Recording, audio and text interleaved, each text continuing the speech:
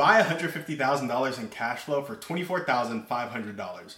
Get a loan from the SBA with 10% down and buy this organic waxing and lash studio in Austin, Texas. Purchase price, $245,000. Down payment, about $24,500. You'll take on $220,500 worth of debt. Make sure you can pay the debt from the cash flow. The debt payments are going to be about $3,400 per month. You have $109,000 left over after the debt payments for the year. Next, you got to identify the potential red flags. The real estate doesn't come with the purchase, and it's a franchise. So you're going to have to be paying rent, and it's not a unique business. Identify the strengths: seller financing, training, and loyal clientele. Go to your team to underwrite, your accountant, your lawyer, your equity partner, and maybe a due diligence company. And then you buy this business and watch the cash flow roll in as you make plans to buy more locations. So my first question to ask with this business is, is the real estate for sale? I'm a real estate guy. I don't like going into a business where I'm gonna have to pay a bunch of rent, and I understand many businesses pay rent, but I like to own the real estate that my business is operating in, and it's just a big deal for me. So if it's not for sale, like if the current owner of the business does not own the real estate, does the franchise own the real estate? Is it like McDonald's, or is it like Chick-fil-A where the franchise really owns the real estate or owns the ground underneath, so I can't buy it from them? If that's the case, this deal is probably an immediate break it for me, just because I don't really like paying rent unless they're going to control that rent because I'm their franchisee or whatever it is. So that's the first question. Is the real estate for sale? Can I buy it? And then to figure this out, obviously, does the franchise own it? That's something you can ask during due diligence, but you can also look it up in the county records. Who owns this piece of real estate? Can I get it from them on a seller finance deal? Can it be a part of this? It would make this business more valuable, and it would also maybe help you cash flow more because you're renting to other tenants. So that's the first question. Is real estate for sale?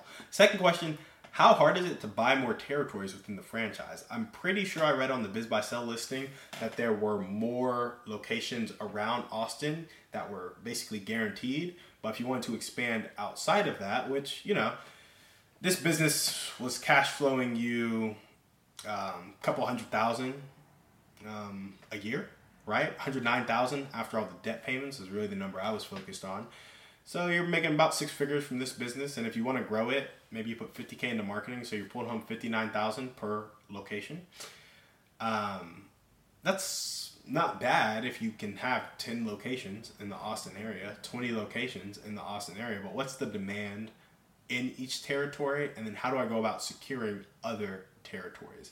That's really what I would start looking at, because when I went to the website, I saw that there were many locations. Can I buy up other locations from other franchisees? Does the franchise have a list of people looking to sell their franchise and then give first pick to other franchise members or other franchise owners? These are some of the questions I have because I don't like being stuck when it comes to scale, and I just have really big goals and big dreams. So if you're looking to stop at 10 locations, $590,000 a year, that is so good. That's a lot of money. You will be doing really well as an entrepreneur. However, if you're looking to kind of take it to the next level, scale a little bit bigger to impact other people and build the endowments and the foundations that we're talking about, and have a lot of your income go towards philanthropy, if that's kind of what you're looking to do, maybe you're going to need a bit more than the 10 locations that you can buy with the territories that come with the purchase.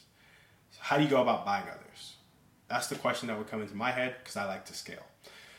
The other question is, how much will they seller finance? It's potentially a zero down transaction. If I can get an SBA loan for 90%, they'll seller finance 10%, or they'll seller finance 20, 30%, and I can get the SBA loan to cover the rest, or equipment loans to cover the rest. It's an ideal acquisition because it's probably not that difficult to run this business, and there's loyal clientele. It's repeat clientele. So you could probably stick an operator in, start focusing on scaling other locations, and you'll be good to go. And with a zero down transaction, any cash flow you're getting from it is a win. So as long as you're in a position where you're set up well to cash flow for the long term, you can sit there. You're not relying on this business for your cash flow because you either have a W-2 you're working while you grow this, or you have other businesses. You can take small cash flow in the beginning, and put all the money back into scaling, and build an enterprise or a system of franchises worth 5 million, 7 million, 10 million, and then you exit that with a, $10 million exit, and you're good to go at that point. You can roll that back into some more businesses and kind of live off the passive income that 10 million will produce. So from a zero down transaction, if you have stable cash flow, you can scale it to a point where eventually you're exiting at 7 million, $10 million. And that can be really exciting for somebody who is in the position I'm in right now, where you do not have $7 to $10 million. So how much will they seller finance? Can this be a zero down transaction? And then how hard is it to buy more territories? Because that's kind of what my scaling technique would be, buying more cash flow. When you figure all that out, real estate for sale, hopefully it is. That would be a green mark for me. If it's difficult to buy more territories but possible, I'm good with that as long as I can buy more territories. How much will they seller finance? Want to see if I can make this a zero down transaction. Can we tap into equipment loans or supplier loans or whatever it is? Roland Frazier has a new book out and he has me thinking like that. The next question I would ask is, what's the average revenue / profit of the other locations? So I kind of walked it back to $59,000 per location earlier, but if the most optimized locations in the whole franchise are doing $220,000 a year in cash flow, or maybe they're doing $50,000 a month, so $600,000 a year in cash flow because they added these other services, how quickly can I get a location to that many services? What's the operational team need to look like to get it there, and who do I need to hire? Basically is what I'm looking for, because I want to maximize the profit at each location and then scale those locations. And finally, this is a bit redundant, but how many locations can I buy? Because I'm always looking to scale. So these are some of the questions I would ask about this business. That's the deep dive just from the Biz Buy Sell kind of listing. And that's what I would be looking for in due diligence, as well as, are the finances clean? Do I trust the owner? Make sure they're not lying to me. All that good stuff. So that's what we got for you guys today on the show. Thank you so much for watching. We will see you on the next one. And remember, we are a community of people, judged not by our wealth, but by our impact.